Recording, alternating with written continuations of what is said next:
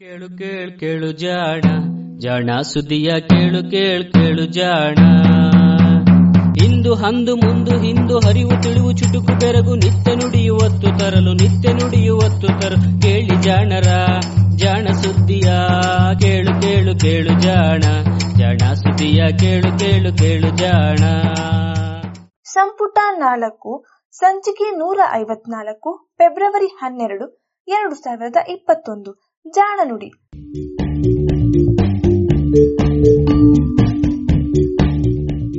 ನೆರವು ಪ್ರಗತಿ ಟ್ರಸ್ಟ್ ಕೋಲಾರ.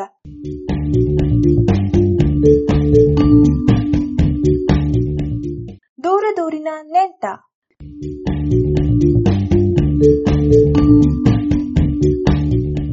ಹಲ್ಲು ನೋವೆ ಹಾಗೆಂದು ನೀವು ವೈದ್ಯರ ಬಳಿ ಹೋದಾಗ ಹಲ್ಲಿನಲ್ಲಿ ಕುಳಿ ಬಿದ್ದಿದೆಯೋ ಅಥವಾ ಒಸಡಿನೊಳಗೆ ನರಗಳು ಸವೆದಿದೆಯೋ ಅಥವಾ ಹಲ್ಲು ಅಡ್ಡದಿಡ್ಡಿ ಬೆಳೆದಿದೆಯೋ ಎಂದು ನೋಡಬೇಕಾಗುತ್ತದಷ್ಟೇ. ಇದಕ್ಕಾಗಿ ವೈದ್ಯರು ನಿಮ್ಮ ಹಲ್ಲಿನ ಎಕ್ಸ್ರೇ ತೆಗೆಯಲು ಹೇಳುವುದುಂಟು. ಯಶೋದೆಗೆ ಕೃಷ್ಣನ ಬಾಯಲ್ಲಿ ವಿಶ್ವರೂಪ ಕಂಡಂತೆ ಎಕ್ಸ್ರೇಯಲ್ಲಿ ಏನೂ ಕಾಣದಿರಬಹುದು, ಆದ್ರೆ ಕಣ್ಣಿಗೆ ಎದ್ದು ಕಾಣದಂತ ತೊಂದರೆಗಳನ್ನ ಎಕ್ಸ್ರೇ ತೋರಿಸಿಕೊಡುತ್ತದೆ. ಅಂತಹ ಎಕ್ಸ್ರೇಯಲ್ಲಿ ಬಳಸುವ ಧಾತು ತೂಲಿಯಂ. ಇದುವೇ ಇಂದಿನ ಜಾಣ ನುಡಿಯ ವಸ್ತು. ತೂಲಿಯಂ ಕೂಡ ಒಂದು ಲ್ಯಾಂಥನೈಡು, ಅರ್ಥಾತ್ ಲ್ಯಾಂಥನಂ ಇರುವ ಜಾಗದಲ್ಲಿಯೇ ಇರುವಂತಹ 14 ಧಾತುಗಳ ಕುಟುಂಬದ ಸದಸ್ಯ. ಇದರ ಪರಮಾಣು ಸಂಖ್ಯೆ 69. ಹೀಗಾಗಿ ಧಾತು ಪಟ್ಟಿಯಲ್ಲಿ ಇದನ್ನು 69ನೆಯ ಧಾತು ಎಂದು ಕರೆಯುತ್ತಾರೆ. ಇದರ ಪರಮಾಣುಗಳಲ್ಲಿ ಇರುವ ಎಲೆಕ್ಟ್ರಾನುಗಳ ಸಂಖ್ಯೆ 69. ಪ್ರೋಟಾನುಗಳ ಸಂಖ್ಯೆಯೂ ಅಷ್ಟೇ, ಆದರೆ ನ್ಯೂಟ್ರಾನುಗಳ ಸಂಖ್ಯೆ ಬದಲಾಗಬಹುದು. ಭೂಮಿಯ ಮೇಲೆ ವಿವಿಧ ಅದಿರುಗಳಲ್ಲಿ ಸಿಗುವ ತೂಲಿಯಂ ಪರಮಾಣುಗಳಲ್ಲಿ ಸಾಮಾನ್ಯವಾಗಿ 100 ನ್ಯೂಟ್ರಾನುಗಳು ಇರುತ್ತವೆ. ಹೀಗಾಗಿ ಇದರ ಪರಮಾಣು ತೂಕ 169.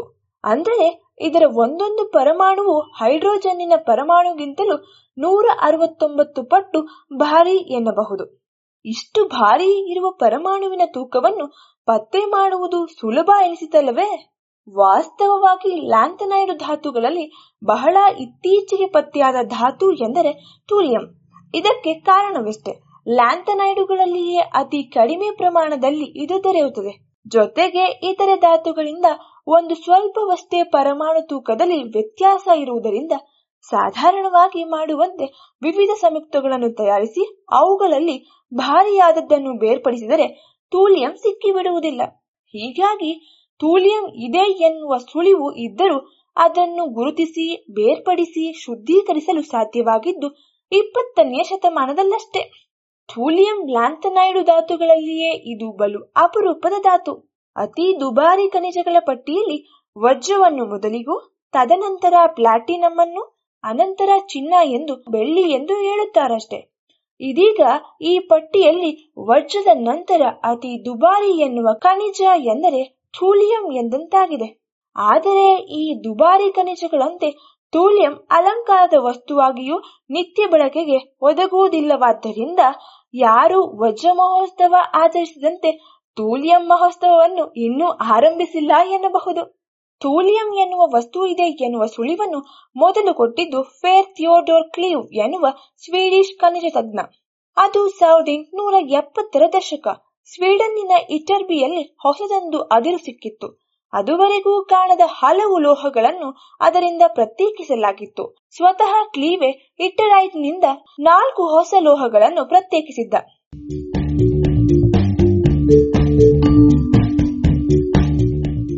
ಸಾವಿರದ 1879ರಲ್ಲಿ ಈತ ಇದನ್ನು ಮೊದಲು ಪತ್ತೆ ಮಾಡಿದಾಗ ಇದಕ್ಕೊಂದು ಹೆಸರನ್ನೂ ಇಟ್ಟ.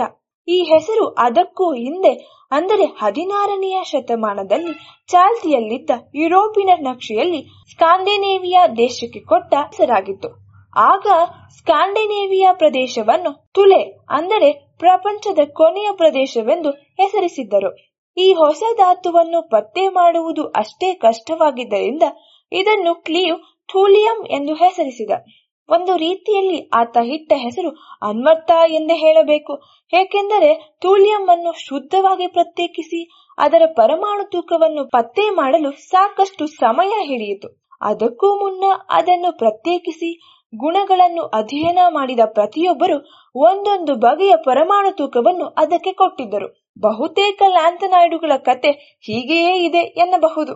ಏಕೆಂದರೆ ಇವೆಲ್ಲವುಗಳ ವೇಲೆನ್ಸಿ ಅರ್ಥಾತ್ ರಾಸಾಯನಿಕ ಬಂಧಗಳ ಸಂಖ್ಯೆ ಸಾಮಾನ್ಯವಾಗಿ 3. ಇದಕ್ಕಿಂತಲೂ ಕಡಿಮೆ ವೇಲೆನ್ಸಿ ಇರಬಹುದಾದರೂ ಅಂತಹ ಸಂಯುಕ್ತಗಳು ನಿಸರ್ಗದಲ್ಲಿ ದೊರೆಯವು. ಹೀಗಾಗಿ ಒಂದಿನ್ನೊಂದರಿಂದ ಬೇರ್ಪಡಿಸಬೇಕಾದರೆ ಬಹಳ ಕಷ್ಟ. ತೂಲಿಯಂನ ಗುಣಗಳನ್ನು ತಿಳಿಯಲು ಬೇಕಾದಷ್ಟು ಪ್ರಮಾಣದಲ್ಲಿ ಅದನ್ನು ಮೊದಲು ಪ್ರತ್ಯೇಕಿಸಿದ ಖ್ಯಾತಿ ಅಮೆರಿಕೆಯ ರಸಾಯನ ವಿಜ್ಞಾನಿ ಥಿಯೋಡೋರ್ ವಿಲಿಯಂ ರಿಚರ್ಡ್ಸ್ಗೆ ಸಲ್ಲುತ್ತದೆ. ಈತ ಛಲ ಬಿಡದ ತ್ರಿವಿಕ್ರಮನಂತೆ ಈ ಧಾತುವನ್ನು ಉಳಿದ ಲ್ಯಾಂಥನೈಡುಗಳಿಂದ ಬೇರ್ಪಡಿಸಲು ಶ್ರಮ ಪಟ್ಟಿದ್ದ. ಇದಕ್ಕಾಗಿ ಒಂದೇ ಸಂಯುಕ್ತದ ಮಾದರಿಯನ್ನು 15,000 ಬಾರಿ ಮತ್ತೆ ಮತ್ತೆ ರಾಸಾಯನಿಕ ಕ್ರಿಯೆಗೆ ಒಳಪಡಿಸಿದ್ದ. ಇಷ್ಟು ಮಾಡಿದಾಗಷ್ಟೇ ಇದರ ಪರಮಾಣು ತೂಕವನ್ನು ನಿಖರವಾಗಿ ತಿಳಿಯುವುದು ಸಾಧ್ಯವಾಯಿತು. ಅದು 168.93421 ಎಂದು ತಿಳಿಯಿತು. ಧಾತುಪಟ್ಟಿಯಲ್ಲಿ ತೂಲಿಯಂನ ಸ್ಥಾನ ಭದ್ರವಾಯಿತು. ಬೇರ್ಪಡಿಸುವುದು ಇಷ್ಟು ಕಷ್ಟವೆಂದಾಗ ಬಳಕೆ ಇನ್ನೆಷ್ಟು ಕಷ್ಟವಿರಬೇಡ ಎಂದಿರಾ? ನಿಜವೇ. ತೂಲಿಯಂ ಜೀವಲೋಕದಲ್ಲಿ ಯಾವುದೇ ಪ್ರಯೋಜನಕ್ಕೂ ಬಾರದ ವಸ್ತು. ನೀವು ಈ ಜಗತ್ತಿನ ಯಾವುದೇ ಜೀವಿಯ ದೇಹವನ್ನು ತಡಕಾಡಿದರೂ ಒಂದು ಪರಮಾಣುವು ಅವುಗಳಲ್ಲಿ ದಕ್ಕಲಿಲ್ಲ. ಏನಿದ್ದರೂ ಭೂಮಿಯ ಮಣ್ಣಿನಲ್ಲಿ ಬಲು ಅಪರೂಪವಾಗಿ ಇರುವಂತಹ ಧಾತು ಇದು. ಅದುವೂ ಇದರ ಸಮಸ್ಥಾನಿಗಳು ಕೂಡ ಇಲ್ಲವೇ ಇಲ್ಲ. ಏನಿದ್ದರೂ ರಾಬರ್ಟ್ ಪ್ರತ್ಯೇಕಿಸಿ ಪರಮಾಣು ತೂಕವನ್ನು ಅಳೆದ. 169 ಪರಮಾಣು ತೂಕ ಇರುವ ಸಮಸ್ಥಾನಿಯಷ್ಟೇ ಕಾಣಸಿಗುತ್ತದೆ. ಈ ಸಮಸ್ಥಾನಿಯೋ ಬೇರೆ ಯಾವ ವಸ್ತುವಿನ ಜೊತೆಗೂ ಸುಲಭವಾಗಿ ಸಂಯುಕ್ತವಾಗುವುದಿಲ್ಲ. ಆದರೂ ಇಂದು ಪ್ರಪಂಚದಲ್ಲಿ ಸುಮಾರು 50 ಟನ್ಗಳಷ್ಟು ತೂಲಿಯಂ ಅನ್ನು ಉತ್ಪಾದಿಸಿ ಬಳಸುತ್ತಿದ್ದಾರೆ. ಬಹುಶಃ ಇದು ವಿಜ್ಞಾನದ ಹಾಗೂ ಮಾನವನ ಅದಮ್ಯ ಪ್ರಯತ್ನಗಳ ಫಲ. ಇತರೆ ಲ್ಯಾಂಥನೈಡುಗಳಿಗೆ ಹೋಲಿಸಿದರೆ ತೂಲಿಯಂ ಬಲು ಅಪರೂಪವಾಗಿರುವುದರಿಂದಲೂ ದುಬಾರಿ ಆಗಿರುವುದರಿಂದಲೂ ಇದು ಹಲವು ಬಳಕೆಗಳಿಗೆ ಉಪಯುಕ್ತ ಎನಿಸಿದರೂ ಅದರ ಬದಲಿಗೆ ಬೇರೆ ಲ್ಯಾಂಥನೈಡು ಧಾತುಗಳನ್ನೇ ಉಪಯೋಗಿಸಿ ಬಿಡಬಹುದು. ಹೀಗಾಗಿ ಸಾಮಾನ್ಯವಾಗಿ ನಾವು ಕಾಣುವ ಲ್ಯಾಂಥನೈಡುಗಳ ಬಳಕೆಯಲ್ಲಿ ಇದನ್ನು ಯಾರೂ ಉಪಯೋಗಿಸುವುದಿಲ್ಲ.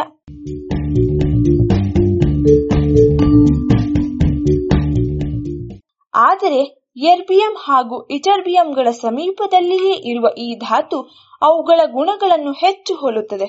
ಆದ್ದರಿಂದ ಅವನ್ನು ಬಳಸುವಡೆ ಇದನ್ನು ತುಸು ಸೇರಿಸಿದರೆ ಇನ್ನಷ್ಟು ಉತ್ತಮ ಕೆಲಸ ಸಾಧ್ಯ. ಅದರಲ್ಲೂ ಇಟರ್ಬಿಯಂ ಮತ್ತು ಎರ್ಬಿಯಂ ಪರಮಾಣುಗಳ ವಿದ್ಯುತ್ ಆವೇಶ ಮತ್ತು ಕಾಂತ ಗುಣಗಳನ್ನು ಬಳಸುವಲ್ಲಿ ಇದನ್ನು ಒಂದಿಷ್ಟು ಸೇರಿಸಬಹುದು. ಹೀಗಾಗಿ ಎರಡು ಧಾತುಗಳನ್ನು ಉಪಯೋಗಿಸುವ ಯಾಗ್ ಹರಳುಗಳಲ್ಲಿ ಒಂದಿಷ್ಟು ತೂಲಿಯಂ ಅನ್ನು ಸೇರಿಸುತ್ತಾರೆ. ಇದರಿಂದಾಗಿ ಈ ಹರಳುಗಳನ್ನು ಬಳಸಿ 2000 ಆಂಗ್ಸ್ಟ್ರಾಮ್ಗಿಂತಲೂ ಕಡಿಮೆ ತರಂಗ ದೂರ ಇರುವಂತಹ ಲೇಸರು ಬೆಳಕನ್ನು ಸುಲಭವಾಗಿ ಪಡೆಯಬಹುದು. ಈ ಲೇಸರು ವೈದ್ಯಕೀಯದಲ್ಲಿ ಬಲು ಮೊನಚಾದ ಕತ್ತಿಯಂತೆ ಹಾಗೂ ಅದೇ ಕ್ಷಣಕ್ಕೆ ಚರ್ಮ ರಕ್ತನಾಳಗಳನ್ನು ಬೆಸೆಯುವುದಕ್ಕೂ ಬಳಸುವುದುಂಟು.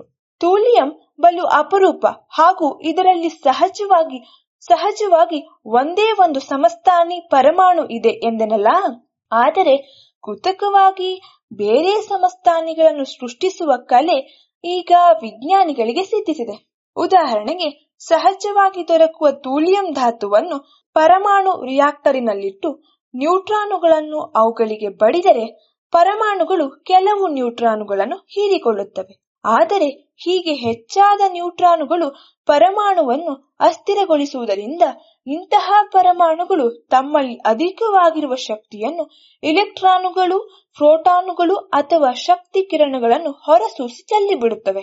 ಇವನ್ನೇ ವಿಕಿರಣಶೀಲ ಪರಮಾಣು ಎನ್ನುತ್ತೇವಷ್ಟೇ. ತೂಲಿಯಂ ಧಾತುವನ್ನು ಹೀಗೆ ನ್ಯೂಟ್ರಾನುಗಳಿಂದ ಬಡಿದಾಗ ತೂಲಿಯಂ 170 ಎನ್ನುವ ಸಮಸ್ಥಾನಿ ಹುಟ್ಟುತ್ತದೆ. ಇದು ಎಲೆಕ್ಟ್ರಾನು ಅರ್ಥಾತ್ ಬೀಟಾ ಕಿರಣಗಳು ಅಥವಾ ಪ್ರೋಟಾನು ಅಂದರೆ ಆಲ್ಫಾ ಕಿರಣಗಳನ್ನು ಸೂಸದೆ ಅಧಿಕ ಶಕ್ತಿಯನ್ನು ಎಕ್ಸ್ರೇಗಳ ರೂಪದಲ್ಲಿ ಚೆಲ್ಲಿಬಿಡುತ್ತದೆ. ಈ ವಿಕಿರಣಶೀಲ ಪರಮಾಣುವು ಕೂಡ ಸಾಕಷ್ಟು ಸ್ಥಿರ ಪರಮಾಣು ಎಂದೇ ಹೇಳಬಹುದು. ಇದರ ಆರ್ದ್ರಾಯು 275 ದಿನಗಳು. ಅರ್ಥಾತ್ ಇಷ್ಟು ದಿನಗಳು ಕಳೆದರೆ ಈ ವಸ್ತುವಿನಲ್ಲಿರುವ ಪರಮಾಣುಗಳಲ್ಲಿ ಅರ್ಧಕ್ಕರ್ಧದಷ್ಟು ತಮ್ಮಲ್ಲಿರುವ ಅಧಿಕ ಶಕ್ತಿಯನ್ನು ಬಿಸಾಡಿ ಸಾಧಾರಣ ತೂಲಿಯಂ ಆಗಿಬಿಡುತ್ತವೆ. ಅಂದರೆ ಈ ವಸ್ತುವಿನ ಎಕ್ಸ್ರೇ ಸೂಸುವ ಶಕ್ತಿ ಅರ್ಧಕ್ಕರ್ಧ ಕಡಿಮೆ ಆಗುತ್ತದೆ ಎನ್ನಬಹುದು. ತೂಲಿಯಂ 170 ಸೂಸುವ ಎಕ್ಸ್ರೇ ಬಲು ಕ್ಷೀಣವಾದ ತರಂಗಗಳು. ಕೆಲವೇ ಮಿಲಿಮೀಟರ್ ಮಾತ್ರ ಇವು ದೇಹದೊಳಗೆ ನುಸುಳಬಲ್ಲವು. ಜೊತೆಗೆ ಈ ಧಾತುವನ್ನು ಎಲ್ಲಿಗೆ ಬೇಕಿದ್ದರೂ ಕೊಂಡೊಯ್ಯಬಹುದಾದ್ದರಿಂದ ಪೋರ್ಟಬಲ್ ಎಕ್ಸ್ರೇ ಯಂತ್ರಗಳಲ್ಲಿ ಇದನ್ನು ಉಪಯೋಗಿಸುತ್ತಾರೆ. ನಮ್ಮ ಹಲ್ಲಿನಲ್ಲಿರುವ ಕುಳಿಗಳನ್ನು, ಬಿರುಕುಗಳನ್ನು, ಅಡ್ಡಾದಿಡ್ಡಿ ರಚನೆಯನ್ನು ಪತ್ತೆ ಮಾಡಲು ಈ ರೀತಿಯ ಎಕ್ಸ್ರೇ ಉಪಯುಕ್ತ. ಅಷ್ಟೇ ಅಲ್ಲ, ನೀರು ಅಥವಾ ಇತರೆ ದ್ರವಗಳನ್ನು ಕೊಂಡೊಯ್ಯುವ ಕೊಳವೆಗಳಲ್ಲಿ ಇರಬಹುದಾದ ಬಿರುಕುಗಳನ್ನು ಅಥವಾ ಕಟ್ಟಡ ಮೊದಲಾದ ಕಟ್ಟೋಣಗಳಲ್ಲಿ ಕಣ್ಣಿಗೆ ಕಾಣದಂತೆ ಇರುವ ಸೂಕ್ಷ್ಮ ದೋಷಗಳನ್ನು ಪತ್ತೆ ಮಾಡಲು ಇಂತಹ ಪೋರ್ಟಬಲ್ ಎಕ್ಸ್ರೇಗಳು ಬೇಕಾಗುತ್ತವೆ. ತೂಲಿಯಂತಹ ವಿಶಿಷ್ಟ ಉಪಯೋಗಗಳಿಗಷ್ಟೇ ಈಗ ಬಳಕೆಯಾಗುತ್ತಿದೆ. ಇದು ಪ್ರಪಂಚದ ಕೊನೆಯಲ್ಲಿ ಇರುವ ಧಾತುವಂತೂ ಅಲ್ಲ. ಲ್ಯಾಂಥನೈಡ್ ಪಟ್ಟಿಯಲ್ಲಿಯೂ ಇದು ಕೊನೆಯದಲ್ಲ. ಇದರ ಉಪಯೋಗಗಳು ಸದ್ಯಕ್ಕೆ ಕೊನೆ ಎನಿಸಿದರೂ ರಾಸಾಯನಿಕ ವಿಜ್ಞಾನಿಗಳಿಗೆ ಇದರ ಈ ಭಂಡತನವೇ ವಿಶಿಷ್ಟ.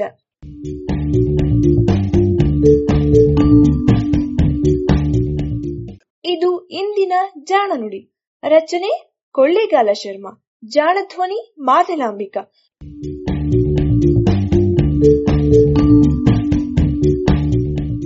ನೆರವು ಪ್ರಗತಿ ಟ್ರಸ್ಟ್ ಕೋಲಾರ.